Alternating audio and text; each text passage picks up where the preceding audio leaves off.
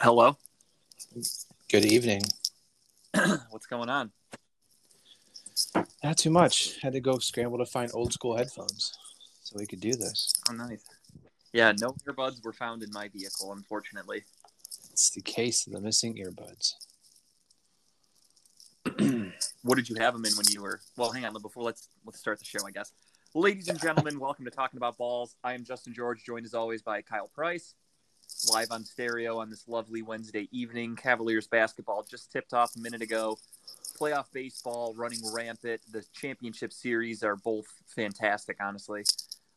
And good old classic Browns drama makes me feel like it's 3 years ago, 4 years ago, all over again. Times don't change, man. Just the year. Really doesn't. I mean, the COVID year maybe gave us some different feeling as Browns fans that the tide has turned, and then it did turn all right back to the way it used to be. Yeah. I feel like we're back to where we feel comfortable. We were out of our realm last year. We didn't feel like we belonged. Now we're back to being typical drama every week, and week to week we're going to get blown out by a bad team. So that's where we're at right now. Yeah, I mean, I'm so used to just every week it's who's the starting quarterback. It's who else is missing, how bad are we going to lose? You know, your typical questions that you have. Unfortunately, but I'm glad. And here we are. Glad. We'll get into it. I'm glad that I'm glad that Baker's sitting this week or tomorrow, I should say. Yeah, we'll definitely break all that down and then get into the upcoming week. So back to your missing earbuds. Yeah. So I don't know. I had them in my pocket, getting in the car. I thought I did at least because I had them on the plane, landed, took them off, put them in my pocket, and then that was it. So I could have dropped them in the plane. I could have left them in the plane. I don't know, but they're gone. So it is what it is. It was the first edition anyways. So maybe it's God's way of saying it's time to get a new upgrade. Very possible. Yeah, I checked my seat. I didn't see anything. That's all right. We'll make do for now. It happens. I just have this on speakerphone, so hopefully it sounds all right to everybody else. All right, let's get right into it then. We'll start off with our typical episode where we recap a little bit of around the NFL. And I guess they're not only are they the talk of the town, they're literally the talk of every channel on TV. I was at the gym today, and ESPN, I was reading the subtitles because they don't have volume on, obviously, but all they were talking about to start the show was Baker, all the injuries, the Browns taking on the Denver Broncos tomorrow night, Thursday at 8:20, live in Cleveland, Ohio. But yeah, the talk of the town obviously was today. The Browns officially announced Baker Mayfield is out. He will not be playing. Kind of expected, if I'm being honest. I think you could attest to that as well. Yeah, I mean, I think after I found out, or we all found out that he was getting a second opinion, I mean, you only get a second opinion if the first one's telling you something you don't want to hear. And I can only imagine the only thing he was being told he didn't want to hear was that he'd have to sit out a game. So he got a second opinion, and lo and behold, the second opinion copied what the first opinion said. Yeah, especially with his future literally hanging in the balance. I mean, the Browns obviously aren't fully committed to him. I was listening to a show today, and it was a topic. I pretty much just listen to other people, and I get very irritated. And what irritated me about this specific show was the guy was talking about all these draft picks and the trade for Odell Beckham and how obviously this team likes these guys and blah, blah, blah. And my first thought was that was not this regime. So who's to say Andrew Berry's taking Baker Mayfield number 1 overall? My guess in hindsight, I'm probably not taking him.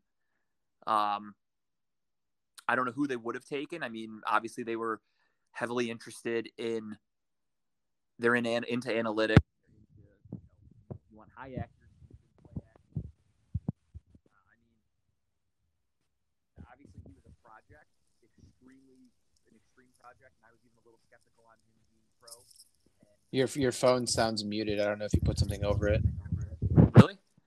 Yeah, there you go. I don't know what you had, but it's different now. Interesting. I was just holding it above my face or right in front of my face. Interesting. But yeah, so as I was saying, I was just talking about how if we go back to the 2000 and what is it, 17 draft, we took Baker, I think it was. If this regime was in charge, who would they have taken number one overall? Because there's a lot of skepticism out there of people wondering, are the Browns actually going to extend Baker? Are they fully committed to him? And to me, it screams that they're not. But it's an interesting question. I don't think they take him. I don't think they take him. That's what I was saying. I think they would maybe go after a guy that I was a little skeptical on, and that's maybe Josh Allen would have been their pick. Yeah, I honestly think this pick was a John Dorsey-esque pick. You know, John likes to roll a dice and take chances. Some of those chances pay off, a la Patrick Mahomes, right? But some of them don't, and we've seen that happen as well. But I think John Dorsey was just trying to make that splash pick, the pick that would make everyone look at Cleveland and say, "Oh shit, they got Baker Mayfield," you know? Because obviously, let's not lie. I mean, Baker Mayfield brings with him that kind of drama type thing. I think any team Baker would have landed on, that team would have been followed. Like, what's going on with Baker this week? What's going on with Baker that week? You know what I mean? I think they would have followed him anywhere he went. So Dorsey took that pick and took the chance. And I'm not saying that Baker is not going to be a quarterback of the future, but right now what Baker's shown us to this point is that he is not the quarterback of the future. So I don't think they would have made that pick. Yeah, for whatever reason, you know, my mic must have been, I don't know what the hell was going on, why it wasn't recording or catching what I was saying. But what I was saying was I was listening to a show earlier, and the guy had mentioned Baker Mayfield and said, like, you know, obviously, you know, there's no quarterback competition. If Case Keenum goes out there tomorrow night and plays well, Baker's still your guy. And they talked about Odell Beckham and how obviously the franchise wanted him, blah, blah, blah. And to me, I thought, not really, because you're looking at a totally different team or regime. I mean, John Dorsey traded for Odell Beckham. John Dorsey took Baker Mayfield. This current regime has no connection to those guys. Maybe they're not high on their list of people that they're interested in keeping, or they don't see them as the future. Obviously, Beckham's a completely different story because, in my opinion, wide receivers can kind of be a dime a dozen. And the way Odell Beckham's played since he's been in Cleveland, he's clearly very replaceable. I hate to say that. I want nothing but the best for the guy, but let's just be honest. He's very replaceable. Quarterback, a little different. However, what Baker brings to the table, and this isn't a bash, this is just brutal honesty, he's a very replaceable quarterback. And I got into a little thing over the weekend during the game talking to a guy who, you know, clearly a huge Baker honk, which, you know, more power to you. And he's telling me how he's saying that Myles Garrett needs to show up. He's the big issue with the team. It's not Baker, it's Myles Garrett. Said he doesn't make enough impact plays, doesn't get quarterback pressures, etc. And I just continued to show him stats that show Myles Garrett leading the league in most of those categories. And he's like, well, he doesn't do it when the game's on the line. He does it at, you know, easy times and stuff like that. And I just think when you're getting that nitpicky about Myles Garrett, arguably the defensive player of the year, you're really desperate for an argument. And again, my thing with Baker is just he was out there playing hurt. He wasn't very productive. He was hurting the team. And people are just so pissed off that they're willing to throw Myles Garrett under the bus. And I just thought that's fucking insanity. But that's just me. Well, everyone's looking for a reason other than what Baker Mayfield is to complain, you know. You know, for the longest time, I was, like I said, again, biggest Baker apologist. And saying that, you know, it's everyone else but Baker. Baker's trying. Baker's doing really well with what he has. The excuses have left the station, you know. I mean, we just have to look at what the true issues are. Yeah, I mean, yeah, there's been defensive issues. I think that players only meeting that I guess Myles had today or yesterday speaks that they understand that there's some defensive issues and woes, but at some of those cases, it's injuries that have been an issue. We haven't had the entire starting roster out there in defense. Communication's been a problem. So that's stuff that can be fixed. What we can't fix is Baker's ability to throw the ball further than 20 yards sometimes, or make those decisions that are correct in the moment. Throw the ball away, stop trying to scramble, stopping in the middle of a play and then get hit from behind and drop the ball. Those are things that you won't be able to fix over time. That's just who Baker is. Baker rolls the dice. I think in Baker's mind, and I could be wrong, but I feel like Baker's always looking for that highlight play. Like he wants that play that he wants people to talk about after the game's over. Like that Hail Mary play. Oh, yeah, you see that Hail Mary play that Baker threw? Oh, congratulations. But nothing else was talked about that game. I think he looks for those kind of plays every single time he throws the ball, and that's why he makes those decisions sometimes. And that's what happens. He makes those decisions, and look what happens. Look what the outcome is. Yeah, I mean, couldn't have said it better myself. You know where I stand with Baker. I like the kid.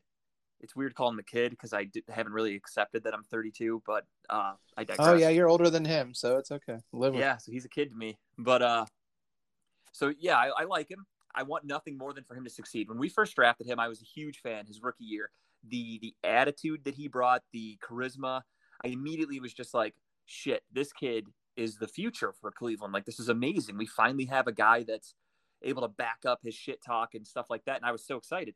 And then now as the years have progressed, it's just been the same old story. It's just been, woe is me, Baker. It's been, I'm going to post some things to quote unquote motivate myself. I'm the underdog, this and that.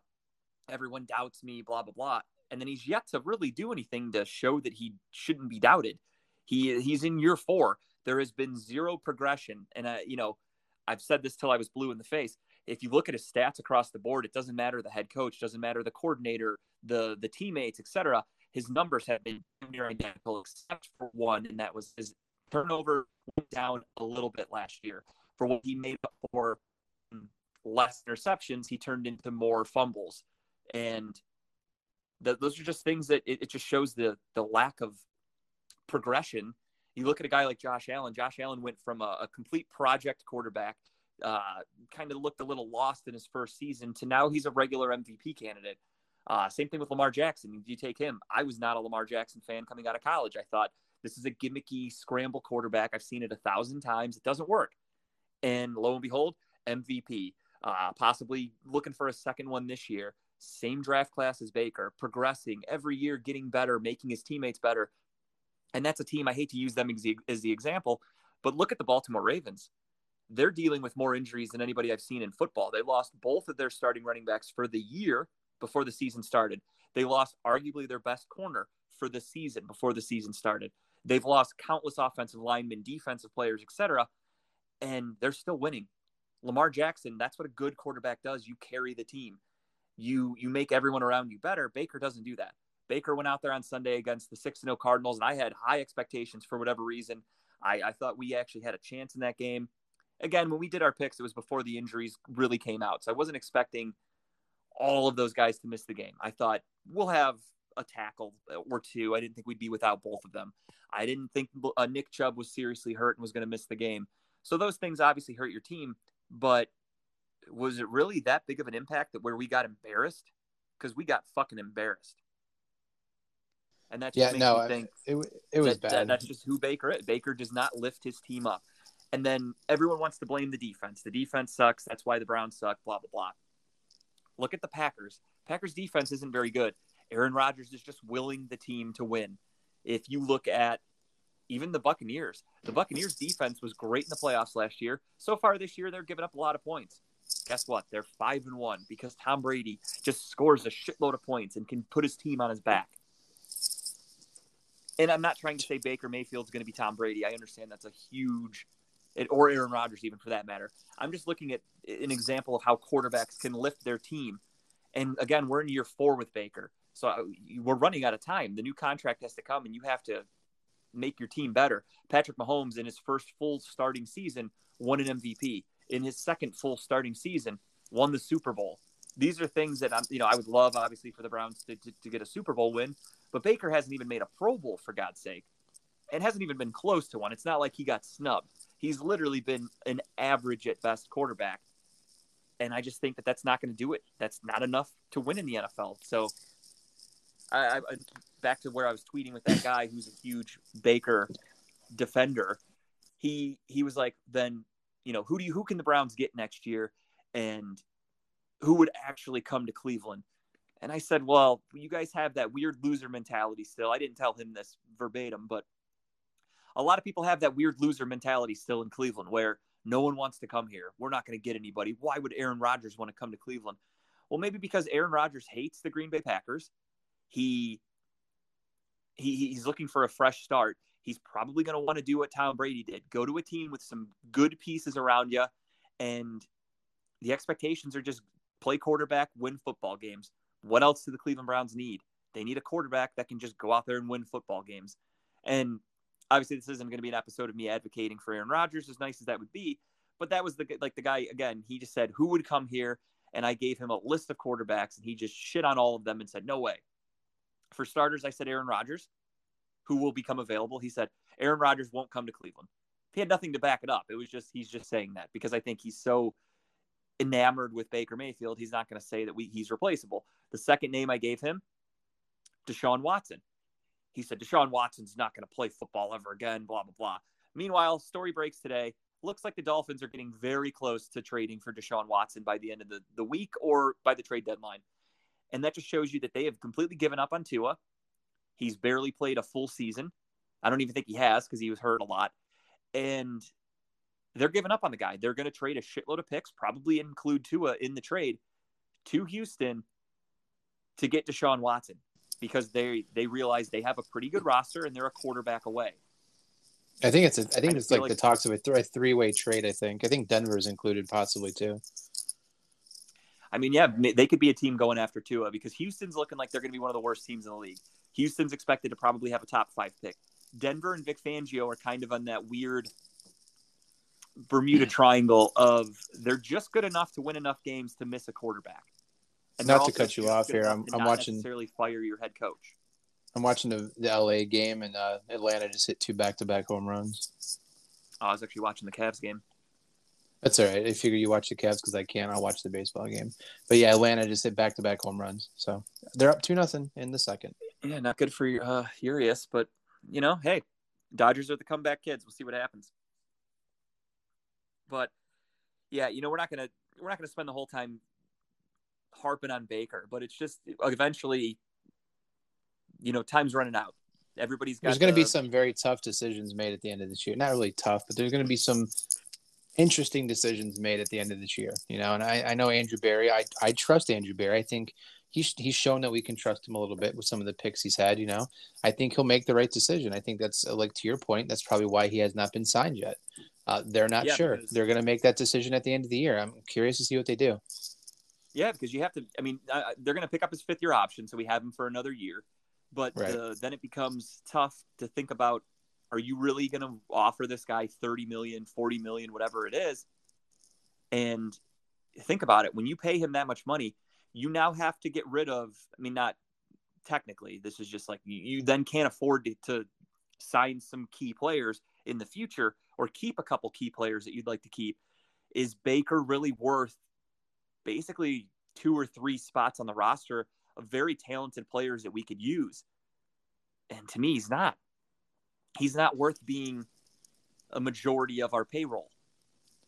Yeah, because we haven't signed Ward yet to an extension, have we? He's still out there to be signed, correct? Yes, I think he's a guy that could be dealt with his final year under his contract next year because I don't think the Browns are interested in keeping him. He has trouble staying healthy. He's a good corner. Not really locked down, obviously, as you saw on Sunday, questionable calls, but still he gets called for a lot of pass interferences. Our defense is still giving up a ton of touchdowns, our secondary especially. Is that more to do with Joe Woods or is that the talent? But I also think that there's a reason they drafted Greg Newsome. There's a reason they signed a guy like Ty Hill. Greedy Williams, they've been working him back. That's a Dorsey pick, but could be a guy that's making his way to, if he'll stay here for a nice cheap deal, they would be willing to keep him, even though he's not dependable. I'm not gonna be naive, but Denzel Ward is gonna probably require a pretty hell of a payday, and for a guy that you can't even get barely 15 games out of now in a 17-game season, I get it. It's football. It's physical, but for me, I don't know. That's not a guy that I'm willing to really commit to. Yeah, because we also have him. We have Wyatt Teller. It's going to be looking for a deal. We also have, I believe next year, we also have Treader or the year after Treader. We have a lot of our linemen that come up with deals here shortly. So a lot of tough decisions have to be made here. They committed to Chubb. We knew that. He signed him in, before the season started. So we knew the direction they wanted to go. They saw Chubb. They don't want to lose him. So they locked him up for a couple more years. But it's going to be very interesting the next couple months here. Definitely going to be some flexibility because you have, Treader, I think he's gone regardless. I think Treader's just at an age where you're going to have to get younger. Wyatt Teller would be fantastic to keep, but if you're going to sign a guy like Baker, if you're going to sign Denzel Ward, you're not going to be able to afford to keep these guys. So Wyatt Teller's unfortunately going to be one of the guys that has to go. To counter that, you probably will be losing Odell Beckham Jr. So there's some good money back on your books. It just really depends on what you're going to get for him. Because if you cut him, you're going to have some dead money. And at this point, unfortunately, I hate to say it, Odell Beckham's really not even tradable.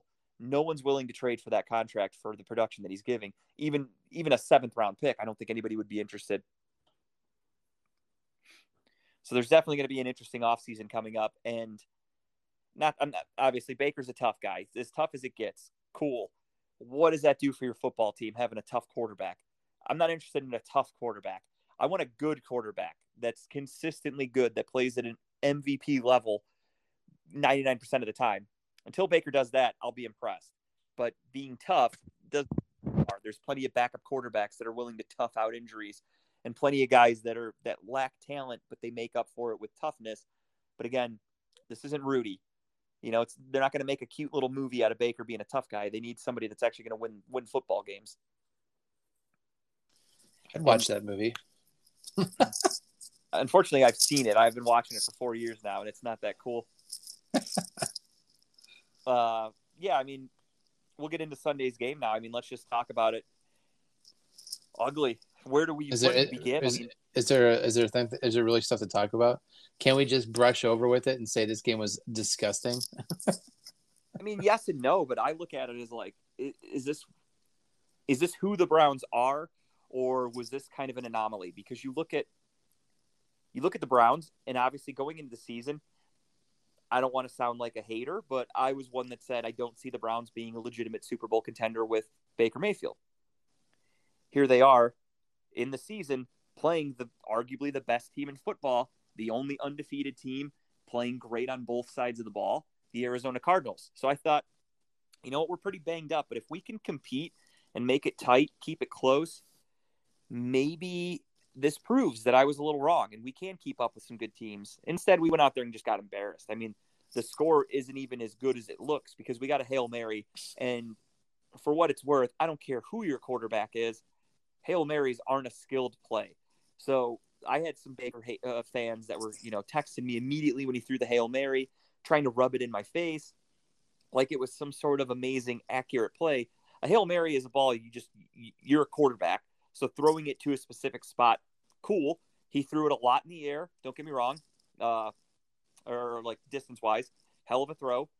But Donovan Peoples-Jones just made an amazing catch, and their defense was piss poor, the Cardinals. How you don't defend a Hail Mary, I don't really know.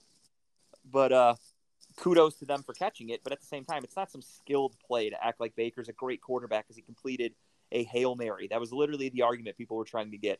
They were sending me LOL texts after Baker threw that because I was kind of beating him up in the first half and saying he's costing us this game. I mean, I pulled up the NFL.com, just like the drive summaries of like the game. And this is the pathetic part to me. So like the first drive, I'm not going to go through all of them, but I mean, just the first couple. I mean, the first time we got the ball, 3 plays for 4 yards, we punted. The second time we had the ball, we went 8 plays for 43. We went for it in 4th and we turned it over. This is what's concerning. The next 2 times we had the ball, it was for 2 plays, 2 yards. We fumbled it. And then the next time was 3 plays for 2 yards and we threw an interception. There's basically your first 4 drives of the game, and look at the production value. And then for the people that bash the defense, again, they were bad. I'm not defending them, but they stepped up at a pretty critical part. If you look at the score, the play-by-play, because I've already looked it up. We threw the Hail Mary to go into halftime. That's awesome. Keeps you in the game. And then all of a sudden, we come out of halftime. We get him to 3 and out. We force him to punt. Myles Garrett gets a sack. So for the guy saying Myles Garrett doesn't show up when it's a big moment, he did that. He got a sack on the very first drive against Kyler Murray. They forced a 3 and out. They punted. We got the ball back. What did we do then with the ball? We went 3 and out. Oh no! Correction. We went 3 and -8 yards. Just wanted to throw it out there. We gave them even better field position. So then the following possession for them, the Browns defense holds them to another 3 and out. So this dynamic offense that we had trouble stopping all game, when we had the momentum on our side, our defense came up huge and stopped them twice. 2 back-to-back possessions. And then what did we do in that second possession in the second half? Another fumble, turn the ball over. Basically, that was game over. So the people that bash the defense, sure, they weren't good overall. But at the same time, when you give 3 turnovers, basically 4, because Kevin Stefanski went for it again on 4th down, and we didn't get it, that's a turnover. It's literally called a turnover on downs. I get it. The field position wasn't great for Arizona, but that's still a turnover. That's still a momentum shift because their defense stops you. So they're all pumped up. Their offense goes out there like, fuck yeah, we stopped them. Let's get some points, blah, blah, blah. That's a huge momentum shift in the game. So essentially, 4 turnovers in the game, you don't overcome that. And the defense, again, they played their asses off. They weren't able to come away with any turnovers, but Kyler Murray fumbled it a bunch of times. It is a shame that the ball didn't happen to bounce our way, but they did fumble. There were some opportunities. But again, the defense did make some key stops when needed, and the Browns couldn't capitalize. To me, that goes back to Baker Mayfield. His turnovers. He held the ball for so fucking long. You want to blame these tackles. The pressure on Baker wasn't exactly instantaneous. It wasn't immediately. It was because Baker held the ball a lot. That play you talked about where he fumbled because he stopped. I don't understand what happened in that play, and I wish we could get some clarification, but to me, to my knowledge, I don't think it's been addressed properly. He was scrambling around, holding the ball. I mean, the play had to have lasted 7 seconds, which in the NFL, that's fucking outrageous for a quarterback to hold the ball for 7 seconds. And J.J. Watt gets around. Again, first off, J.J. Watt, pump your fucking brakes, yelling, they can't block me. You're going against a 4th-round rookie who's never started in his life. You're acting like you beat fucking Joe Thomas out there to yell, they can't block me. But I digress. He gets a sack on Baker, but he's chasing him around. Baker, for whatever reason, just stopped. I don't understand what happened on this play. And if you have an explanation, please fill me in, because I don't. It doesn't make any sense to me. He's scrambling around. I don't know what he's looking at. He looked back behind him before when he stopped. And then I don't know. Completely stopped, pulled the ball up, and got stiff. He didn't try to slide. Did someone say boo or something? I don't understand. I know there was a flag thrown because there was a hold on that play. So there was a flag on the ground, but if there's no whistle, you still play with a flag on the ground. You can get a holding call, and the play still goes. There could be an offsides, and the play still goes on. Yet Baker completely stopped moving. And again, I don't understand why. For that one, I know I tweeted it. Nobody really wanted to say anything back, but I just said, did he quit on that play? Can anyone explain what happened? And I've yet to get any clarification. I'm going to go with he quit on the play. I think he saw the flag and said, I'm just going to stop here and tackle because we got a holding and I'm going to go backwards. But the craziest part, lo and behold, guess what happens? He fumbles it. Yeah, he didn't even try to protect the ball. He literally just stopped, stood completely straight upright, and just held the ball like it was a loaf of bread, and they knocked it out of his hands. I really don't. None of that made any sense. The Cavaliers have just given up 3 straight 3-pointers in a previously tied game and are now down 47-38. Defense. There we go. That's the Cavs we know and love. You know, not to get off the tangent to basketball, but just listening to our morning show on the way into work today. There was a bit on the phones. I'm not sure if you listened or not, but the head host was picking up the phone. He's like, "All right, let's go to line number 2 for the excitement for the Cavs," and he picked it up and it was a dead ringtone. He's like, "All right, let's go to line 6 for the excitement of the Cavaliers," and it's another dead ringtone. And he did it for 3 or 4 more times. I mean, I was laughing my ass off because it's funny because no one can get excited about it. You know, it's like, oh, let's get excited about Evan Mobley or let's get excited about Darius Garland. Yeah, nope, not really, not there. So. Yeah, I mean, I'm sure you remember last year I was naive enough to get excited for the Cavs when they started the season off actually pretty decently. They were playing well. And I remember I had mentioned, I was like, man, this could actually be like an 8 or 7 seed. Like they look like a legit bottom of the barrel playoff team, which in the NBA, it's not hard. It's harder to miss the playoffs, in my opinion, in the NBA. And I thought the Cavs could have snuck in, and then they ended up being one of the worst teams in the league. And this year, they're over-under, if I'm not mistaken, is like 25 or 26 for wins. And, you know, that's pathetic. That's basically they're expecting you to win like maybe 30% of your games, which that's not going to cut it. Yeah, I can't wait to see that. Go Cavs. It's one of those like trust the process things like the Sixers did, except when the Sixers were doing it, they were drafting Joel Embiid, Markelle Fultz, Ben Simmons, actual really talented all-stars. The Cavs are just swinging and missing on all their picks. I mean, the deadline, similar to Baker Mayfield, the deadline passed for the extension for Colin Sexton. And to me, that's going to interfere with their relationship a little bit, because essentially you're letting him know that we don't think you're worth what you think you're worth. And whether I partially agree with the Cavs in that aspect, because, Colin Sexton has been less than stellar. It definitely hurts his psyche, I'm sure, thinking like, this team drafted me. They obviously like me. I've been here this whole time. I've been improving. Not tremendously, but he's been improving nonetheless. And now it comes time to pay the piper, and the Cavs are like, whoa, no. Who put the meme out? It was funny. I saw on Twitter the other day, someone put a picture of a $0 for 0 years for Colin Sexton. I was like, damn. Oh, I didn't see that, but yeah, I mean, oh yeah, someone put a picture of it. It's like, how you do from time someone signs a big free agent deal, you put the picture of the player in like 4 years, 120 million. No, it's like, here's Colin Sexton's picture with $0 for 0 years. I'm like, do we got to do that really? But it was funny though. Oh, that's hilarious. I mean, it's sad because, again, this guy was a top 10 pick. They had high expectations for him, and here we are again, time to get paid.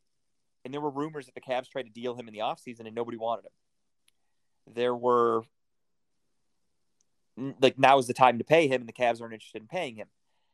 Are they going to now try to trade him again, knowing that he's not under a huge contract? So maybe teams are going to be a little more inclined to take him because they don't have to pay him this huge contract. I'm not sure. I also just think that his talent just doesn't really justify any teams being that interested. I don't think he brings much to a team. He struggles. Unfortunately. He's a point guard who's not the greatest passer. He's it's game one, but he's been passing decently tonight against Memphis, as I've seen. But unless this is a consistent turn of events where he's going to play like this for the rest of the career or the year, it doesn't hold a lot of value. Apparently teams are not too interested in him. No one. And that's the sad thing with the Cavs, from what I've read from NBA reporters that I trust. A lot of people around the NBA kind of say like the Cavs team has nothing special on it. Like, no one impressed by that roster. No one expects anything from this team. There's nobody on the team really worth much to other people. So that's never a good thing to hear about your team. They bring Sexton. Game. Oh, and he caught it. Did Sexton start? He started tonight, right? Yeah, I think so. Okay.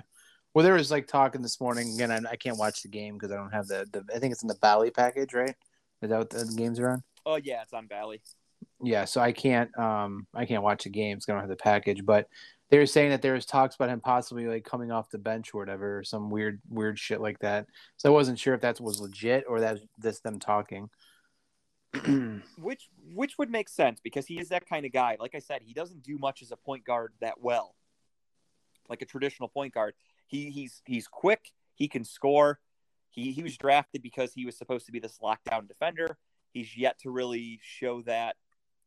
Same thing with even Isaac Okoro last year. The Cavs took him like 5th overall, and it was because he's supposed to be this great defensive player. They'll eventually work him into, you're in the NBA. They'll teach you how to shoot. But we're going into year 2, and year 1 wasn't that impressive from Isaac Okoro. And here we are, year 4 with Colin Sexton, and again, not too impressive. But no, we'll see. I'm not expecting much out of this team. Again, you can quote unquote trust the process, but I've been very underwhelmed with Kobe Altman, and I'm truly shocked he's still employed. So are you saying more or less than 25 wins then? Just an early predict on the Cavs.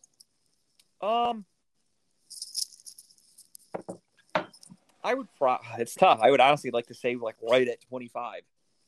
I don't know. I'm going to go less until proven wrong. I'll happily pick less, because this team has a lot to prove, and I'd rather be wrong about that than be wrong about going over and being naive. Yeah, I think you're going to be right at 20, 22 wins on the season, unless, like you said, something miraculous happens and they pull their head out of their ass and play well. But I really am curious to see the growth of Evan Mobley this year. I'm curious to see if he does get bigger and stronger throughout the season. And he looks like a guy who could like break a bone easily. He's just really thin. I'm wondering, I hope he doesn't like pull something, rip something, break something. So I'm curious to see how that goes this year. Yeah, he was a guy that I was excited for the Cavs to pick. I know, we did a draft show, and I was excited that they took him.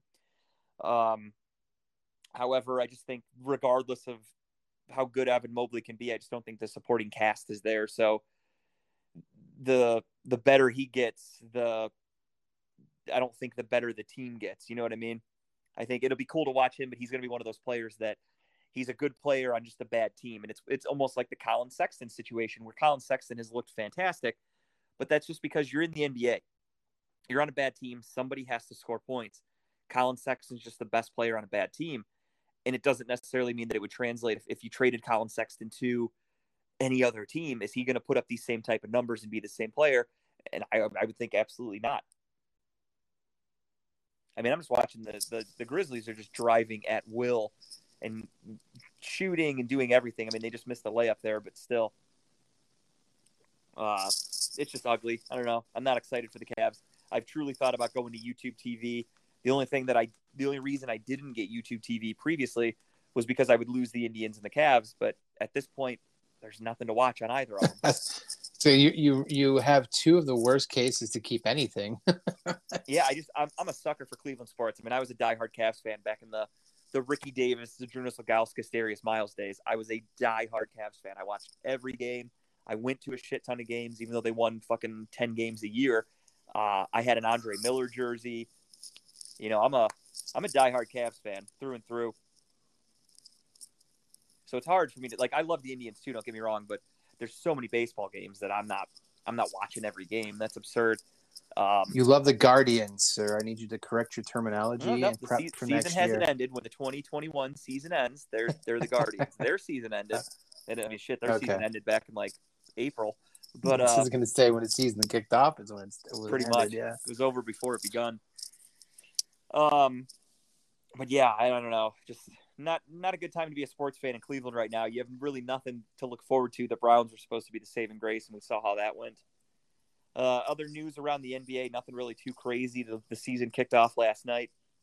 Kyrie Irving still refusing to either admit he got vaccinated or get vaccinated, and he is not playing with the Nets. And the crazy thing is that cost him hundreds of millions of dollars, because the rumor has it that the Nets were ready to offer him an extension.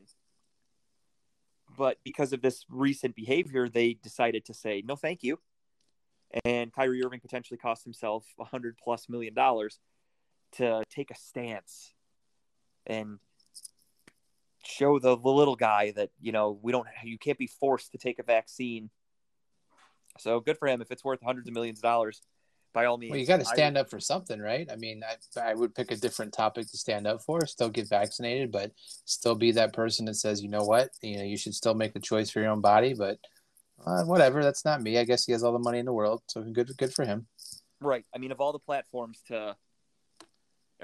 he's got such a big platform. Of all the stances to take, this is where he's making his big demonstration. Is with the vaccine, and costing himself millions and millions of dollars. Has nothing to do with civil rights or equality or anything like that. It's vaccine from a guy who admittedly said he thinks the earth is flat.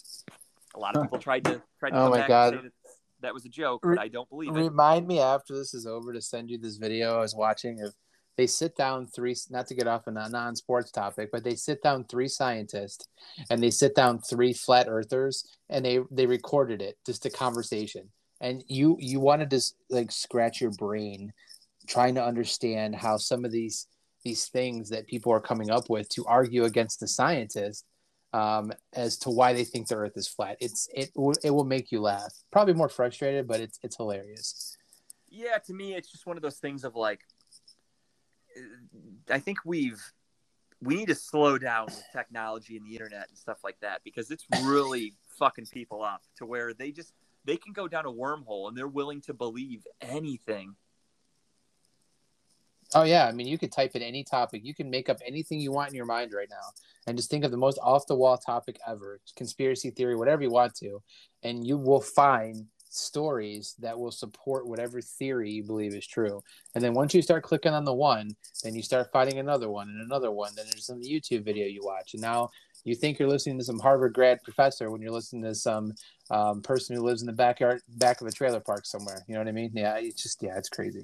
And yeah, that's the biggest problem. I mean, you have people that you can create a conspiracy theory out of just about anything. Literally any event in the history of the world, you can say, oh, well, it's because of this, it's because of that. And then, put a couple pieces together and all of a sudden people actually start believing it. Even though it's pure batshit craziness, people will believe things just because you kind of make it sound like it's authentic.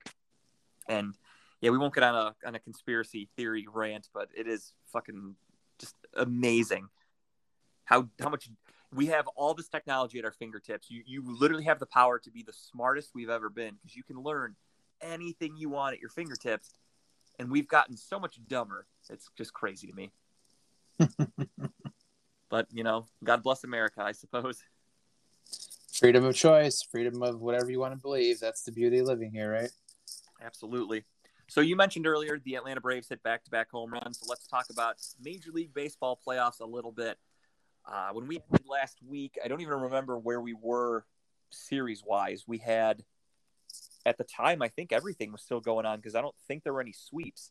So we had the Rays obviously lost to Boston. Houston beat the White Sox. The Dodgers and Giants went to 5 games, and that was a fucking fantastic series. I watched every game. It was great. The Dodgers obviously won in 5. We had the Atlanta Braves upsetting the Milwaukee Brewers in 4 games, which I actually think that series ended before we recorded. But anyway, so now we are in the AL Championship Series and the NLCS as well. Dodgers are down 2-1, and they're currently losing 2-0 right now. And the Houston Astros just went up 3-2 over the Boston Red Sox tonight. So that series took a huge swing because Boston came off so hot in games 2 and 3, setting a record for grand slams. They currently have a new record. I don't know how they scored today. I didn't actually watch the game, but going into today's game, they had tied their franchise record for most home runs in a playoff. They homered today. They did. So yeah, so they broke the record. Yeah, their only run was a home run. Yep. Yeah. So then, they set a new record, most home runs, which is that just shows you where baseball's at nowadays. There's no more small ball. It's literally go big or go home. Atlanta's up 3-0 now, by the way, top of the 3rd. Sounds about right. But yeah, there's no more small ball. It's literally just home runs. Average, you could hit 200, but as long as you hit 30 home runs, you're a major league starter on any team. It's kind of crazy how weird baseball's gotten, but that's just where we're at. Ricky Rubio just trying to force the ball to people, turning it over left and right. Rubio.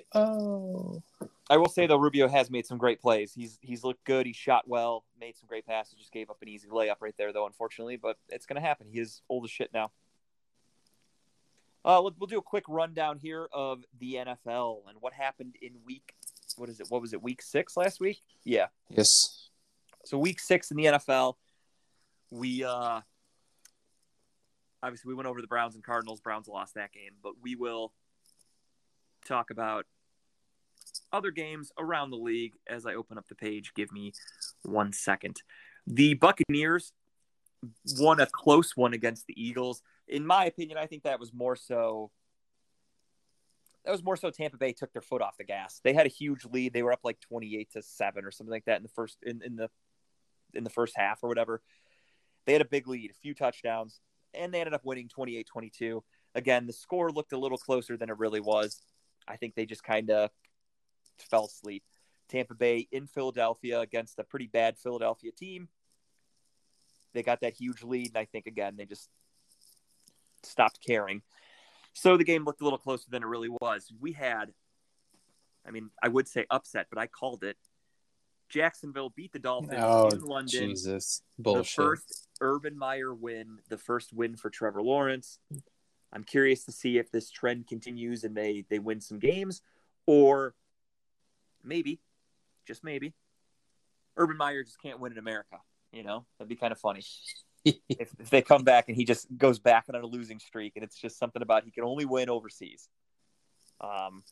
Well, Jacksonville will be the first team moved to England when they decide to move out. So Yeah, and that's when Urban Meyer's heart palpitations or whatever will start acting up, because there ain't no way in hell he's moving to fucking England. He's not shoving his thumb up a dirty Brit's asshole. He only wants to do that. oh, they got some nice blondes over there he could handle.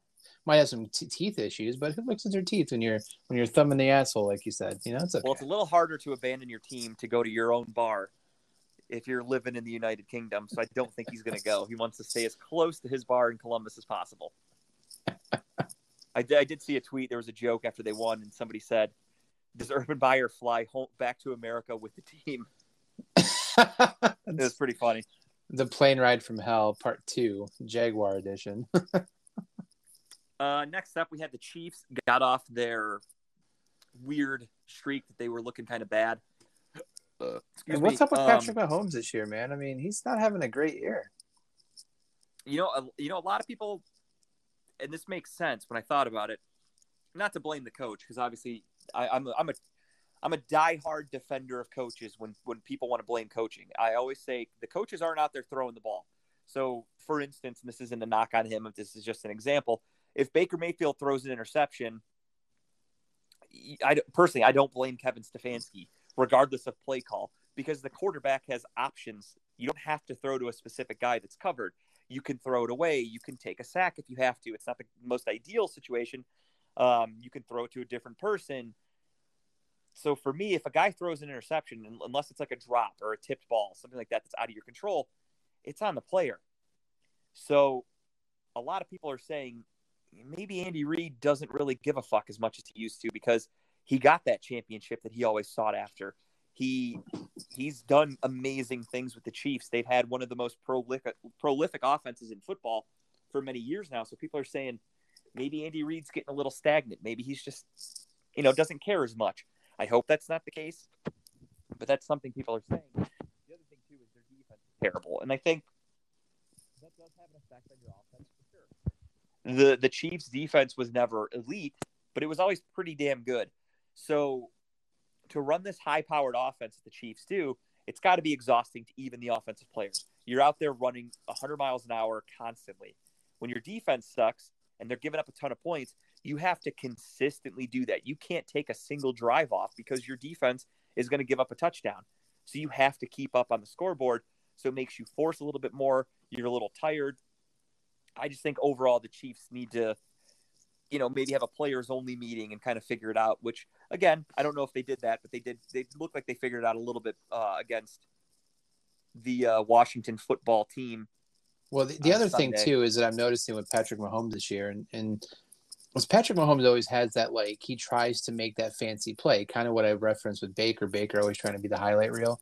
But like when Patrick Mahomes, there's a play here I just watched because I'm watching the highlights as we're talking. The one where he flipped it to Kelsey? Yeah, where he's getting sacked and he tries to flip it out or whatever, or not that, maybe the one, you're talking about the one for a touchdown. I'm talking about the one where he intercepted it, where he's going down with this. This was a completion. I don't know if it was a touchdown, but no, this is the one where he got rolled all over the place, and then he just kind of pitched it almost to. Oh no, this is a different play. It was cool. He rolled out to the right and he was getting sacked, and while he was getting sacked, he tried to basically shoot the football like a basketball style to somebody, and it just got knocked up in the air and it got intercepted. It's like, stop trying to do that kind of stuff, like just go down with the ball, live to play the next play. And I think he's making more of those plays this year, because if I'm not mistaken, he's got like 8-9 interceptions this year so far. Yeah, he's second in the NFL in interceptions, and in the wrong way, not in the second best. He's right. So he's got 8. He's just trying to make big plays. I don't know why. That's the only thing I see different this year about them. Yeah, I mean, like you said, he's forcing it a little bit. Again, I think a lot of it has to do with the extra pressure from the defense and how poorly they've been playing. It really puts a strain on your offense too when you don't have the confidence that your defense is going to make a stop. I look at the Kansas City Chiefs Baltimore Ravens game. They could not stop Lamar Jackson. So again, that puts a lot of pressure on your offense. It shouldn't, because you are damn near elite across the board, but still puts a little added pressure to where you almost can't have a bad drive. You have to get points on every possession because your defense is so bad. That's the only way you can stay in the game. Right. No, I hear what you're saying. Yeah, I think you're probably right. It's probably why he's making a lot of these forced plays. But I mean, it just has to be if you're second down and you're trying to, knock that ball down the field and you're getting sacked, to live to play the third down, you more than likely make up that first down in the next play or two. You know what I mean? But I'm not the coach. I'm not the player. Just things we notice. Yeah, absolutely. I mean, I'm not one to say that.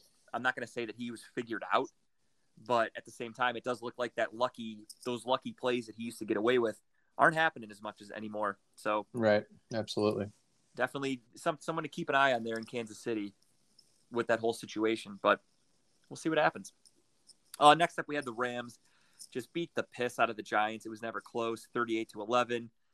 I didn't watch a single highlight of it. I just saw Cooper Kupp did his thing again, and it wasn't even close. I think they're the NFC team to beat this year. I know the Arizona is good, but I think the Rams would. I think the Rams are going to take that in the NFC. Just an early prediction. Yeah, that'll be interesting because those two were at the time the lone two undefeated teams. They matched up in Week 4, I think. Yeah. The Rams got their asses kicked. Arizona looks good, but at the same time, look at a lot of teams in the NFL. A lot of teams that start off hot as shit, like the Cardinals are, usually doesn't pan out in the end. The one big thing I listened to on the radio that they talked about going into last week's game when we played the Cardinals was that the Cardinals haven't really been faced with a lot of adversity. They haven't had a lot of injuries. They did a little bit this week. So they were without Cliff Kingsbury, the coach, with COVID. They were missing Rodney Hudson, their center. Max Williams went on IR, their tight end. He's out for the year. However, then they just traded for Zach Ertz. Then you have, it's 4-0 now, Atlanta. You had Chandler Jones miss the game with COVID, but all these guys missing, they didn't skip a beat against the Browns. But at the same time, against a better team that's a little more equipped to play like a healthy Rams team or somebody like that, maybe it doesn't work out in their favor the next time around. But they're hot. It's early, a lot of season to go, but definitely the Rams are a legit contender. In another blowout win, the Indianapolis Colts beat the shit out of the Texans. Don't look now, but my guy that I've always defended, Carson Wentz, he's having a hell of a season. In a lot of rankings for quarterbacks, take it for what you will. 2 interceptions, 200 yards. That's a nice game right there. He's moved up to top 15 in the rankings. He's having a good season. The Colts are kind of having some issues overall with injuries and stuff like that as well, but getting T.Y. Hilton back looked to be huge for Carson Wentz. Their defense isn't playing as great as they did last year, but that was to be expected. I think they kind of overachieved a little bit last year. But if they get this thing figured out, they have a huge game this week against the Niners. If they can beat the Niners, I saw a thing on ESPN today, and that's why I bring it up, because I saw it. Their chances of making the playoffs, if they win on Sunday, go from like 39% to like 63%. So this is a huge game for them coming up this week, and we'll talk about that in a little bit. But don't look now. The Colts look like they're a pretty decent team. Next up, we had the Bengals, another blowout, beating up a fellow cat. The Lions, 34-11. Lions 0-6. They are the last winless team in football. And it's just ugly. It's ugly. It sounds like Jared Goff's going to get benched soon, which, not to keep harping on Baker, but kind of a similar situation. You have a quarterback that's okay. He did get him to a Super Bowl, I'll give him that, but that was also because they did have one of the best defenses in football at the time. Got you to a Super Bowl. You got embarrassed. I mean, Bill Belichick knows how to make bad quarterbacks look bad. And he did that with Jared Goff. That offense was putrid. Sean McVay is an offensive guru, and he couldn't do a fucking thing against the Bill Belichick because, little limited with a guy like Jared Goff. So they traded him away. Jared Goff, you thought was going to be the long-term quarterback in Detroit. Not anything special, but definitely young enough with a contract to where you think this guy's going to be here for a pretty long time. And here we are halfway through the season, not even. And there's rumors that Jared Goff's getting benched. So things are not going well in Detroit already. Next up, Green Bay Packers, Aaron Rodgers. It's a shame, but he had to beat the team that he owns, and that is the Chicago Bears. That was hilarious. I love that. I loved it. I don't know how you felt about that, but I loved it. Well, I love this. I didn't know the story behind it, but when I saw when I saw the story when he was talking after the game where he was on who's that punter that was for the Colts? He has his own Pat talk show. He's on he's on that show, and he's like, I saw somebody give me the double bird in the stand, and he goes, I kind of blacked out a little bit, but I felt like I just had to remind them who I was. Yeah, I love it. I mean, he was so honest. He came out and he said, he's like, these guys paid money to go to the games, which they're more than welcome to talk shit, do as much as they want. He's like, why can't I say something back? And I respect that. I love that. I still own you. Yeah, for those of you that don't know, Aaron Rodgers ran in the touchdown, did his championship belt move, and then immediately started saying, I still owned you to the crowd. And it was fantastic because if you look at his numbers, he owns the fuck out of the Bears. It's ridiculous. He's like 20-4 or something like that against them. He's got like 50-something touchdowns to like 5 interceptions. Just literally just obliterates the Bears when he plays them. So he wasn't lying. It's safe to say that he did it again. 24-14. The Packers, don't look now. They started off, they had that horrible week 1 where everybody thought that they were done. They're 5-1. Well, funny how that works out, huh? Right? Speaking of 5-1, the Baltimore Ravens, the team that I just got done talking about, comparing to the Browns with injuries and shit like that, they beat up on the Chargers. The Chargers really couldn't do much. They smacked them around. Touchdown. My God. I mean, they admitted. I was listening to a national radio show today, and Austin Eckler was on there. He was open and honest. He said, we had to go for it early. It wasn't early, but he's like, we had to go for it, basically pinned back in our own area because he's like, we couldn't do anything. We couldn't move the ball. We had to try to get a spark somehow. And it's unfortunate that they never found that spark, but Baltimore just shut them down, which is crazy because Baltimore, especially this year, they're not known for their defense. They've given up a lot of points. They've had to come back from behind multiple times because their defense has given up a lot. And it's one of those things where, again, you go through the list of the injuries and you expect Baltimore to maybe be 1-5, not 5-1 when you look at all the injuries they've had to deal with. And here they are. I think we all wrote the Baltimore Ravens off this year. After we found they all got hurt, we're all like quietly cheering. We're like, yes, you lost Dobbins. Yes, they lose Dobbins, and then they lose who's it? Marlon Humphreys, the corner. Yep. Yeah, it's like, oh, this is great. Peters, I'm sorry, I think it was great for the Browns. We're gonna have a great season against these guys, and that's what I thought. I'll be honest, one of those things of like, that's an L in our record right now. That's gonna be an L for our schedule for the Cleveland Browns. We put all this money into our defense. We're gonna have a good defense, and the Ravens can't stay healthy. Easy to win the division. Lo and behold, who are we trying to fool? Come on now.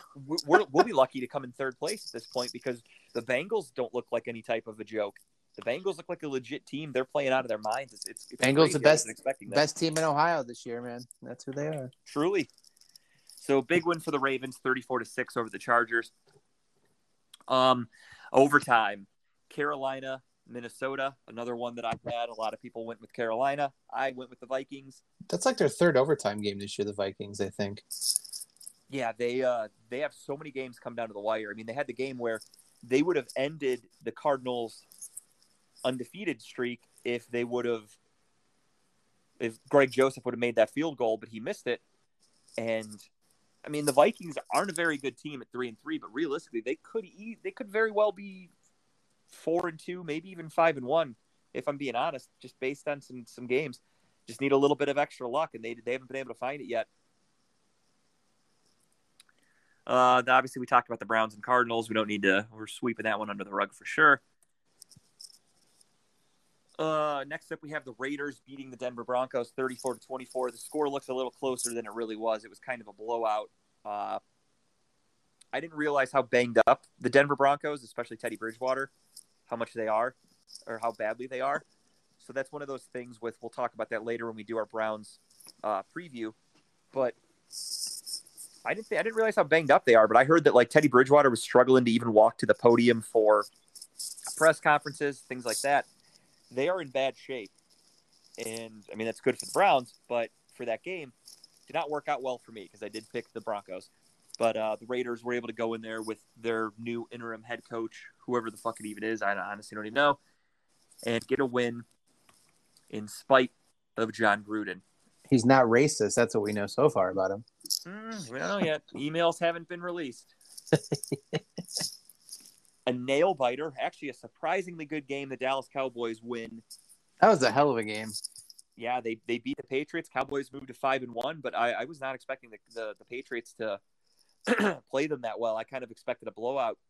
It's the Belichick thing. Belichick knows how to plan against good teams. I mean, he puts good plans in place, and they do well. So kind of okay, and then it just you have to make sure you close out those games. I mean, he's playing well against Tampa Bay. He playing well against the Cowboys. He seems to do okay against teams, but yeah, I mean, it is what it is, I guess. Yeah, I mean, I'm not expecting the Cowboys defense to, I'm not saying they're elite by any stretch, but I just really didn't think that the Patriots would be able to keep up score-wise with the Cowboys, because the Cowboys have a dynamic offense, and the Patriots were able to do it. It took an overtime touchdown to CeeDee Lamb to win 35-29, but it was a hell of a game. It was actually a really fun game to watch. I was really happy that kind of obviously didn't make up for the Browns getting their ass kicked, but it did feel good to watch competitive football after watching the Browns get their ass kicked. Sunday Night Football, you had the Geno Smith-led Seattle Seahawks against the old man, father time, Ben Roethlisberger-led Pittsburgh Steelers, and they needed overtime to beat them. They needed a strip sack from T.J. Watt, which was more so on Geno Smith for holding the ball so fucking long and holding it so loosely, and the Steelers won 23-20. It's one of those things of congrats to Steelers, get a win, but it's really not that impressive of a win. You did it against a pretty bad Seahawks team. Let's just call it like it is, especially without Russell Wilson. He's their entire team. Their defense is garbage. Their offense only can really flow when Russell Wilson's behind center. They didn't have that on Sunday. I'm shocked it was even as close as it was, but it was close. They needed overtime. Did you see the video before the game started of Russell Wilson out there in his mini huddle warming up and everything? Like he's on his knee, like he's pretending he's in a huddle, and then it went to him hiking the ball to himself and running around and pretending to throw the football. Did you see that? Tell me you saw that. No, I did. I honestly, I briefly didn't watch much of the game. We actually ended up watching Halloween Kills a second time. I watched it Sunday night because I was that game, to me, I saw Geno Smith and the Seahawks against the Steelers. I was like, no, thank you. Well, it's because before the game started, they had a camera panning over, the sky cam, and it shows him doing a fake huddle, so then of course you go to Twitter and when we're done, go look it up on Twitter, you see it. But people are like, hey, who the hell are you talking to? What are you doing in a huddle, a fake huddle? What are you doing hiking it to yourself? It was just funny to watch. If you're going to be out there practicing running and throwing the ball, just do that. Why do you have to go from a huddle to doing that when there's nobody else around you? Yeah, Russell Wilson, to me, I mean, he's a unique guy. Yeah, I always make fun of him because of my buddy that's a Seahawks fan, but truth be told, I just think Russell Wilson is a fucking weird dude.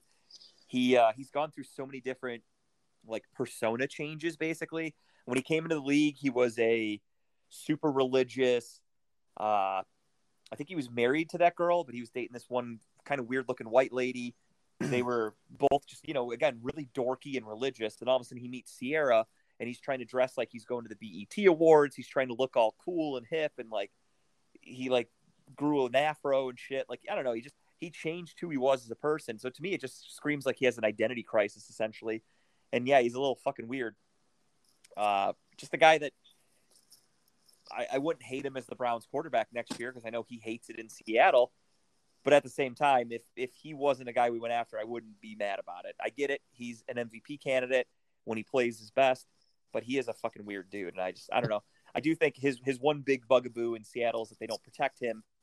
And obviously, if you keep a pretty good offensive line here in Cleveland that we already have, some good protection. Just saying, Russell Wilson's another name to kind of look for next year if you're the Browns. Just saying.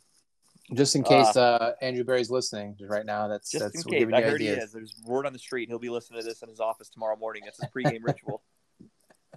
And then Monday night, to wrap up the week that was, we have the Buffalo Bills and the Tennessee Titans. Monday night game, another fucking classic, a really fun game to watch. Derrick Henry is that dude. I don't get to watch the Titans games that often because they don't really televise them around here too much. And to see him just fucking take over a game, he's so big, and the way he can run, it's so impressive. I never really got into arguments with people because I've outgrown that, 5 years ago or whatever. But I don't see people to an extent for certain things. But I'd always see people say Derrick Henry's better than Nick Chubb, and part of me was like, they're pretty comparable. Like, I get Derrick Henry gets all the yards, but because we have Kareem Hunt taking a lot of touches away from Chubb. But then after watching Derrick Henry, it really is Derrick Henry's the best running back in football. There's just no going around it. He's fucking dynamic. He's sneaky fast too. Like he is. He gets hits that high gear and he's gone. Like that run that he broke for like 50 yards. Like he gets like past 76 or something like that. But yeah, okay. he got to the second level. He juked into the secondary and was just gone. I mean, there was nobody was catching that dude. He's so fucking good. But bonehead move by who's their coach? Sean McDermott. Yeah, I didn't understand that call at the end of the game. 4th and 1, like 45 seconds to go in the game. You're on like the 5-yard line. Obviously, you can get a first down. But again, you're only down by 3. It's 34-31. In my opinion, I get it. You're on the road. I take the field goal. I play for overtime. They didn't look like it on Monday night, but Buffalo technically has like arguably the best defense in football statistically. They also have the best offense in football statistically.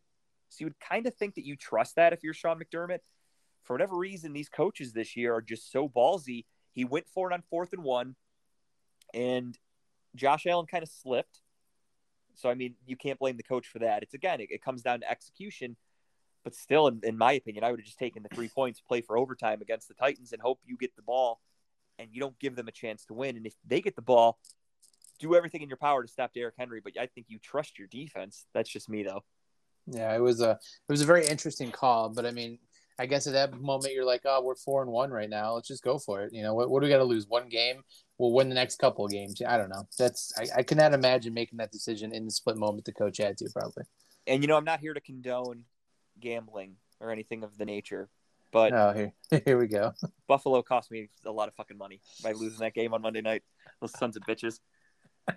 They were part of your parlay? Yes, they were. They were the final team. I just watched that game and I'm like, hell yeah, this should be an easy win for the Bills. I'm going to win some money. And lo and behold, they shit the bed. Justin was not very happy Monday night. I was pretty fucking mad. I'm not going to lie to you.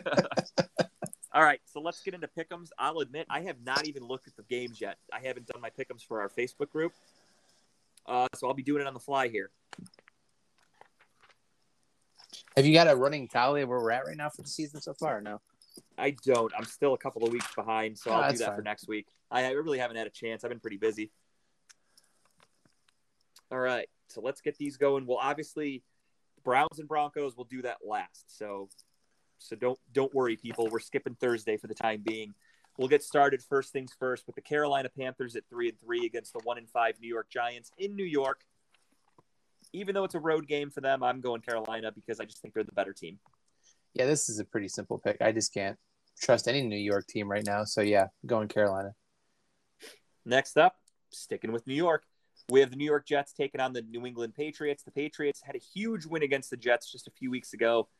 Again, Bill Belichick really knows how to shut down rookie quarterbacks, unless you're named Davis Mills for some reason. And do we think he's got it in him again to do it for Zach Wilson, or do we think maybe the Jets come after their bye week a little rejuvenated, ready to roll? No, I think Zach Wilson throws another 2 interceptions this game. I'm going Patriots. Generous. I think it could be more than that. I'm with you. I'm going New England. Next up, we have the Kansas City Chiefs taking on the Tennessee Titans. Truly could be one of the games of the week. You have the Titans who looked bad. I mean, they lost to the Jets, for God's sake. That's embarrassing. Week 1, I think it was week 1. Did the Titans get blown out by Arizona? Yeah, they got stomped. Everyone thought the Titans season's over. Like, God forbid, and they're done. Yeah, and here they are, 4-2. They realistically should be 3-3. I think if that game goes to overtime, Buffalo's beating them on Monday night, but I digress. This is a tough game. I mean, the Chiefs are 3-3. They're kind of treading water right now. The Titans 4-2, looking to pull away in the South. This is a tough pick. I'm not going to lie to you. Well, I got my pick already. You can think about it for one more second. I'm going Kansas City here. I think that I mean, it's going to be a close game, but I think Kansas City's. I think he puts up nice 3 touchdown game. Maybe they win by a touchdown, maybe win by 10 points. But yeah, I got Kansas City in this one. Yeah, I'm with you, and I'm with you because I watched the Monday night game and saw that their first round pick, Caleb Farley, he tore his knee, blew his ACL. They were down. They were down to like their bottom of the roster secondary guys, and their secondary is already bad enough. So now you're going up against the Kansas City Chiefs with a bunch of guys that really don't have any business starting in the NFL, let alone covering Tyreek Hill, trying to cover Travis Kelce, etc. I think the Chiefs win this one pretty easily. I just think even though you have Derrick Henry, I think matching the Kansas City Chiefs is easier said than done.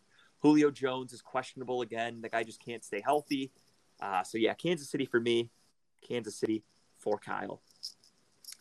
Next up, the Washington football team heads to Green Bay. This one's an easy one for me too. I mean, Washington has been extremely underachieving. They haven't been able to pull it together. They can't get their quarterback situation figured out. I feel bad for Ron Rivera. It was cool to see him come back, battle cancer, survive, do all that cool stuff. Last year, their defense looked spectacular. For whatever reason this year, the story's a little different. I'm going Green Bay. Yeah, I think Rodgers has a pretty good game here. I think they win by 2 touchdowns or more. I think it's going to be a pretty easy victory for the Packers. I could see that as well. Absolutely. I hope he throws a couple touchdowns to Devontae Adams and to their fucking running back. Oh, that's right. You got them both on your one team, don't you? I do. I need him to score. What is it? Not Jamal Adams. Jamal Adams. No, it's Jamal. Oh, Jesus. I always forget his name. That team. Yeah, whatever. Fuck it. Moving on. Next up, we have the Falcons taking on the Miami Dolphins. The Miami Dolphins aren't looking good. Again, the rumors are flying that they're going to be trading for Deshaun Watson, which can't be good for Tua's psyche going into this game. The Falcons are coming off a bye week. They just got that win in London against the Jets.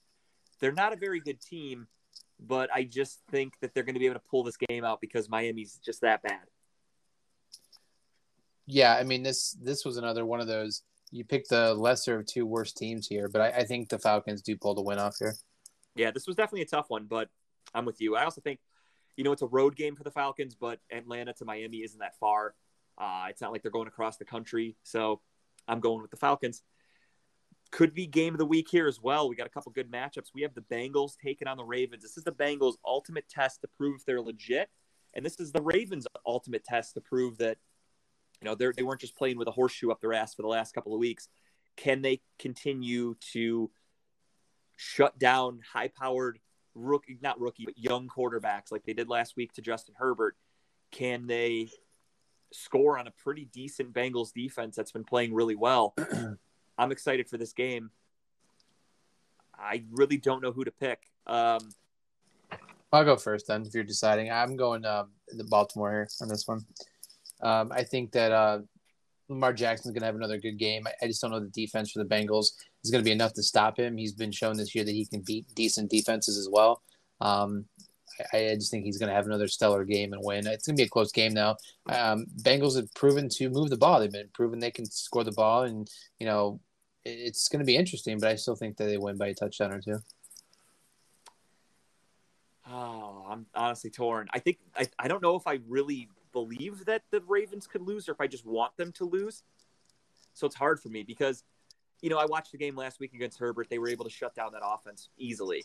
The Bengals, same thing. The Bengals have a really good offense with a young quarterback. Do I think the Ravens can stop them 2 weeks in a row? Because they did let Carson Wentz move the ball up and down the field. They did let Jonathan Taylor do whatever the hell he wanted on the ground, but then they just came back at the end. The Bengals defense has been playing really well. I mean, they went toe-to-toe with the Packers. They should have won a couple of games. The Bengals realistically are a couple missed field goals away from possibly being undefeated right now. And it's one of those situations of what I got hooked last week. I got, hoodwinked by the Chargers because I thought, okay, this team's legit. They're going to beat the Ravens. They ended up getting smoked. So this is one of those things where part of me feels like the Ravens are or the Bengals are kind of legit, and I'm worried that I'm going to get hooked. So because of that logic, I'm going Baltimore just to be safe. I thought you were going to throw the logic out and just go Bengals just to be different. So you had a possible win there. And again, I mean, my big thing too is, again, it comes down to heart. I'm a Browns fan, so I want the Ravens to lose because things aren't getting any easier for us, especially with these injuries. So I'm in that situation of I need the Ravens to lose some games so they're not the division's not out of reach, because even wild card I think is going to be very difficult for the Browns to obtain at this point, because you have the Bengals who are better than the Browns right now. We're tied with the Steelers. You have the Ravens who are better than us. You have the AFC West overall is just damn good with the Raiders, the Chargers, and the Kansas City Chiefs. Two of of them have already beat us. So it's tough in the AFC, especially for the Browns. And again, another team that's kind of up and coming, the Colts. I get it. We technically have the better record than them, but the Colts could easily turn their season around. So it's not going to be easy for the Browns to make the playoffs. And I don't really want to give up hope in week 7. So I just really want the Ravens to lose to kind of keep hope alive. But unfortunately, I have to go with my gut, and that is Baltimore winning. It's so cute that you still have hope. I like that about you. You got that. It's not optimism. That I have hope. It's just like we should make the playoffs, and I'm irritated that they're not playing up to their potential. It's just more of one of those, like, it's like I don't have any kids, so I can't really vouch. But it's like, I imagine it's how you feel when you have a kid and he like does something really stupid and you're just so fucking embarrassed and like disgusted. You're not even mad. You're just disappointed and like depressed about it. And that's where I'm at with the Browns. I can't even get mad watching the games. It's one of those just like, did I really think we were going to win a Super Bowl? Why was I that stupid? Like, I'm just disappointed now. We have the Jared Goff reunion and the Matthew Stafford taking on his former team, the Detroit Lions, for the first time ever on Sunday. Again, do you think they have a tribute video to Goff up playing above the field before the game starts? Yeah, it's going to be an in memoriam. It's going to be because he's probably going to get benched this game because they're going to beat the fuck out of him. So he might die on the field. So that's the memorial video they play for him. This is a pretty easy pick for both of us here. Easy to pick the Rams here. Yeah. Next up, we will stay out on the West Coast. You have the Philadelphia Eagles flying to Las Vegas, going into the whatever the fuck. What do they call the stadium there? Not the Black Hole. The Death Star. What are they calling it? Are we talking about the nickname or the actual name of it? Oh, the nickname. Don't they have like a cool name for it? Like a nickname? I think it's the Black Hole. Not the Black Hole. Is it? I don't know. Black something. You're right. Were they calling it the Death Star? I thought they were calling it the Death Star. I don't know. I didn't think so. Either way, fuck them. Fuck the Raiders and fuck the Eagles. That game's going to suck, but I think the Raiders are going to win it pretty easily. I think the Eagles just aren't a very good team. They're calling it the Death Star. Jesus. They are? Okay, I thought so, but I wasn't positive. Hope I didn't George know if that Lucas was a trademark thing. George Lucas is cashing in on that name. That's why I was like, are they calling it the Death Star? Maybe they're calling it the Black Star because they don't want a copyright infringement. I don't know, but I guess they're just going with it. So fuck it. More power to them. When you have a shitty haircut like Mark Davis, you don't give a fuck about money or anything like that. So he's probably willing to pay the piper if they came asking for a royalty check. I'm going with the Raiders. Yeah, I think the Raiders have shown that they don't care about emotions. They're just going to keep playing good football. I think the Raiders take this one. Yeah, Derek Carr's having a surprisingly good season. They're doing just enough to win. Their defense is, to me, very surprising. I was expecting them to be a lot worse. So kudos to them. Next up, we have the 6-0 Arizona Cardinals hosting the 1-5 Houston Texans. They have announced Davis Mills will start again. As soon as Tyrod Taylor's healthy, they expect him to be the starter, but he's not there yet. So for me, Cardinals are 7-0. Oh, that's such a hard choice for me. I don't know. I thought about it for a while. Well, yeah, no, I think it's the Cardinals easy win here. I mean, the one cool thing is J.J. Watt's going up against his former team. A lot of guys going up against their former employers, but this one's going to be ugly. So Cardinals all day. Speaking of possibly getting ugly, Chicago Bears, Justin Fields, the Rook, goes to Tampa Bay to take on the Buccaneers and Tom Brady. I would love to see Justin Fields get the cool upset here, but I also just have to go with realistic picks. And the Browns aren't that good of a team this year. And if they were able to beat the Bears, I think the Bucs are going to do it pretty easily. Yeah, I think Fields looked pretty good in the last 2 weeks here since the Browns game. He did, absolutely. 3 weeks, he looked pretty good. They got a lot of injuries they can't overcome. Their defense isn't holding up their end of the bargain. Never easy for a rookie quarterback to go up against Tom Brady. And I think Justin Fields is going to get to experience that firsthand. I mean, fun fact, rookie quarterbacks, you probably looked at the same thing I am. They're 5-20 against Tom Brady. That's crazy. I actually didn't see that. So that's impressive for Tom Brady. Yeah, I take the Buccaneers here too. And I also think that a lot of that has to do with most of the time Tom Brady was facing rookie quarterbacks. It was with Bill Belichick as the head coach, and we know what Bill Belichick does to rookie quarterbacks. So I'm giving all that credit to him, not to Brady. Next up, we have Sunday Night Football. Big game for both of these teams. Truly, I think the loser, it might end their season. The only team that, I guess it's the Colts and Niners. I guess if the Colts lose, realistically, their season's not over because you do get to play Jacksonville and Houston a couple times. So there's a couple wins to keep you afloat. And Tennessee's not exactly running away with it. They're only 4-2. So big game for the Colts. Really big game for the Niners. At 2-3, the Niners are having an issue with quarterbacks staying healthy. They're coming off a bye week. They're in a situation where, George Kittle's on the IR for a couple of weeks. They're missing a lot of pieces just as much as anybody in the NFL. That's going to happen. And if they lose, their season's just about done. It's kind of interesting to see what their stance is with Kyle Shanahan now that he would be going into a consecutive bad season with San Francisco, because just it's tough to remember, but not that long ago they were just in the Super Bowl, and now you fast forward, they've had two potential going on two losing seasons in a row, and how the mighty have fallen. Are the Niners getting a little sick of Shanahan? Only time will tell, but this game is huge in my opinion. This is a big moment for all teams in the NFL. If you're kind of right on the cusp of 500, this is one of those situations where it's make or break. If you lose this week, your season's pretty much toast. Did you make a pick? I did not. I am going Colts, though. Okay.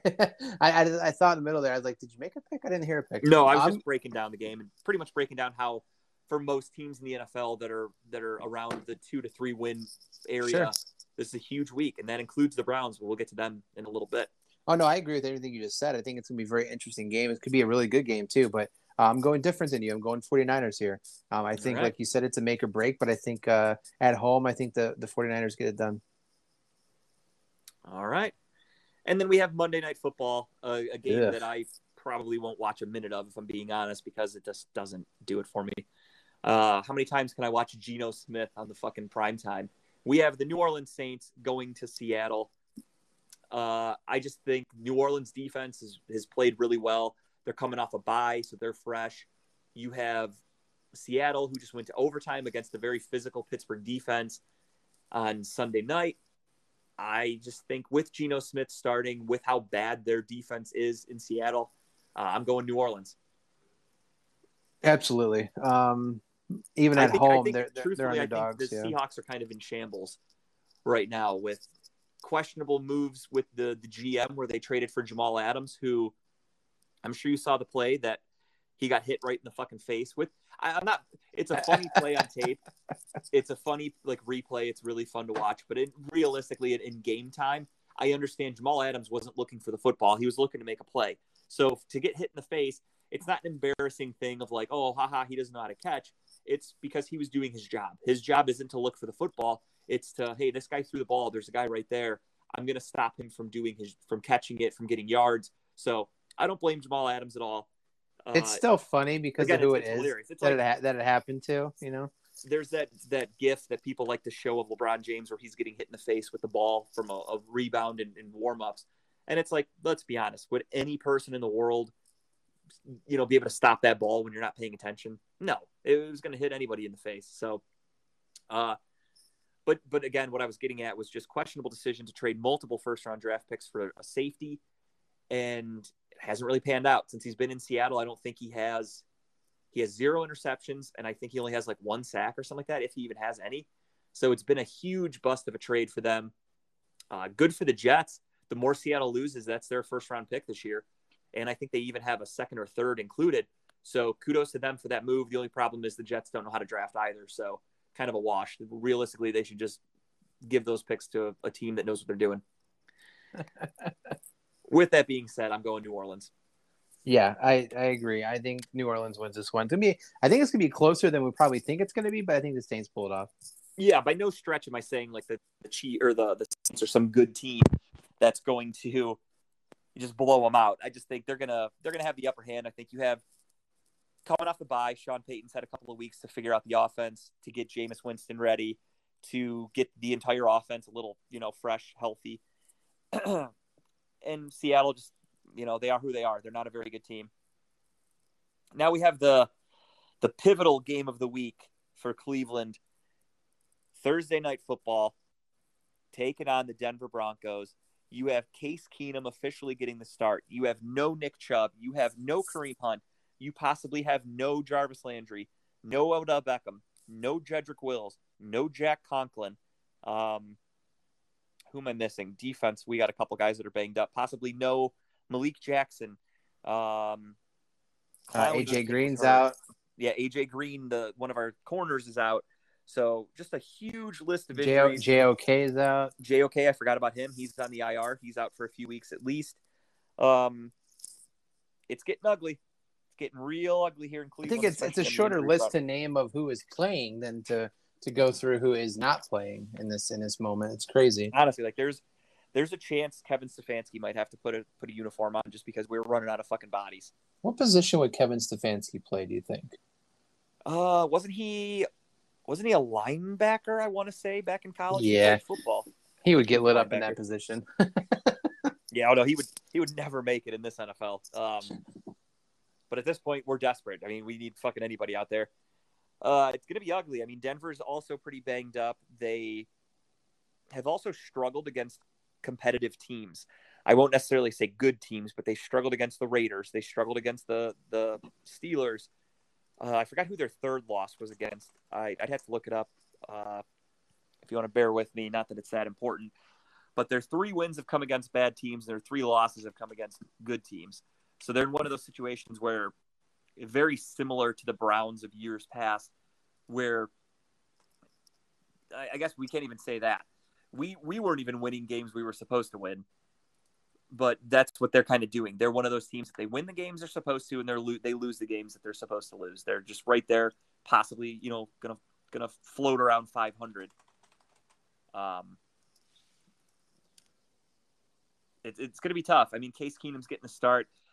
It was a long time ago. I'm well aware of that. I'm not stupid, but the Case Keenum led Minnesota Vikings under Stefanski many moons ago, 4 years ago, I believe.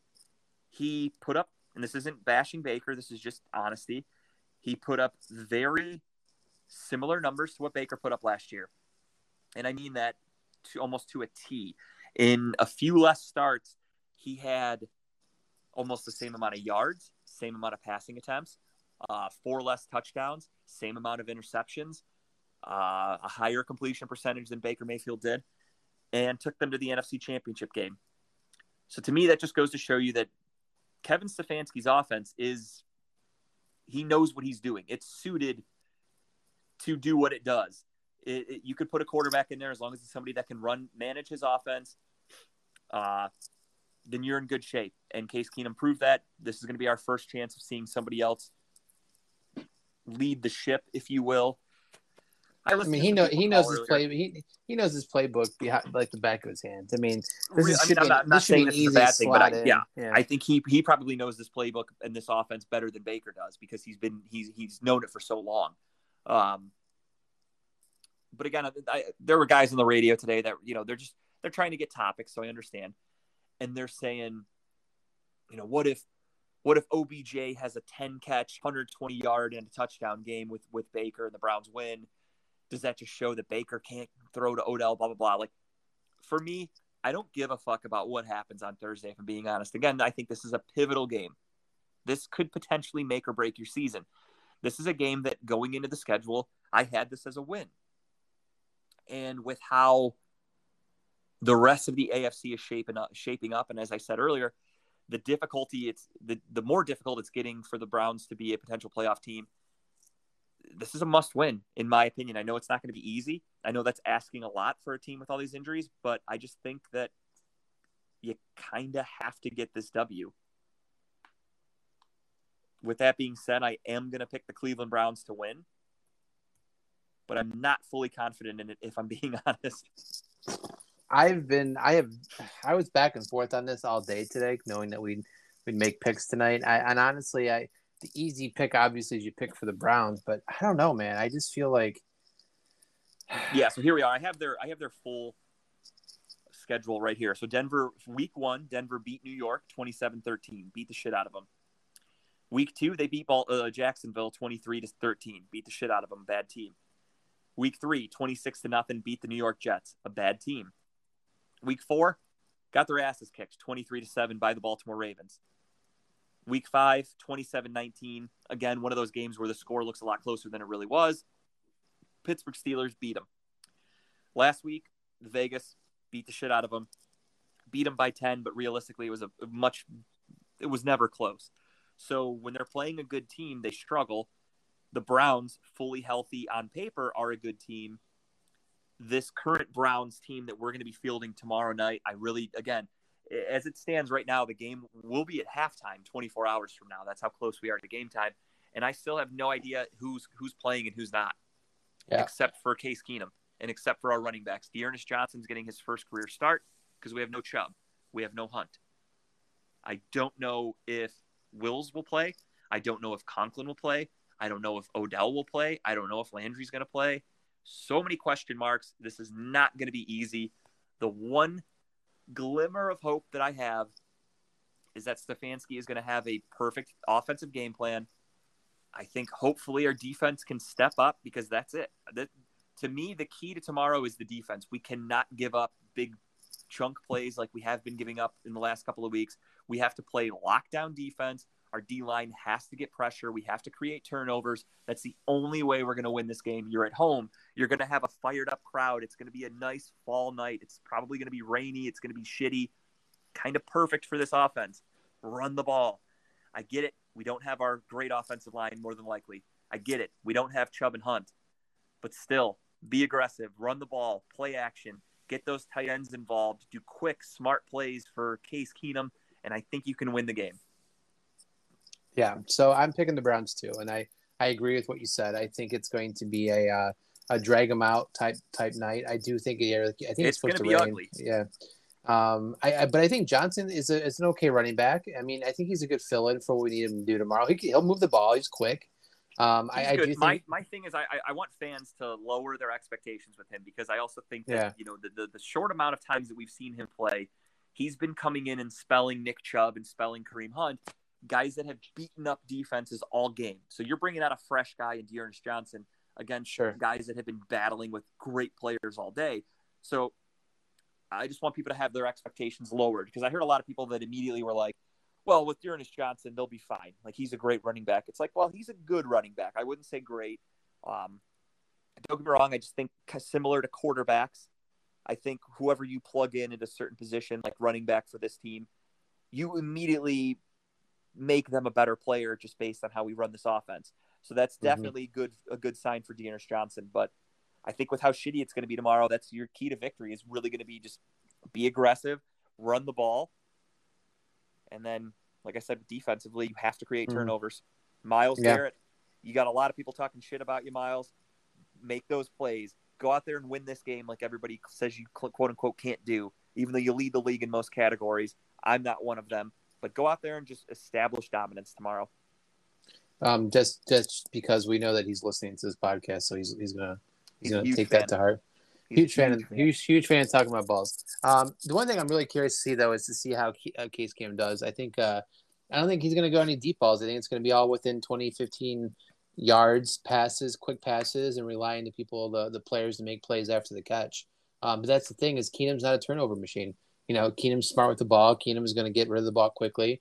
I don't think you're going to see Keenum trying to make those fancy plays that Baker does. So it's going to be really interesting to see that the Stefanski offense ran true to its form. You know what I mean? So that's what I'm really excited to see tomorrow night. Absolutely. I mean, I agree with you 100%. I think the offense is going to look way different than we're used to. What's going to happen is you're still going to see your play actions. You're going to see some bootlegs, a lot of tight end usage. Obviously, we're going to pound the ball as much as we can. However, we're not going to be doing a lot of explosive plays. I don't think there will be, like you said, no deep balls, things like that. It'll be some very quick passes, a lot of slants, really just effective, efficient football. Almost look at it as like Case Keenum's a rookie. Imagine we're Mac Jones, who Bill Belichick doesn't really let him cut loose. It's just smart plays on offense. It's quick. It's easy. I kind of think that's where we'll be with Case Keenum. And that's not a knock on Keenum. I also think a lot of fans need to kind of go in with lowered expectations.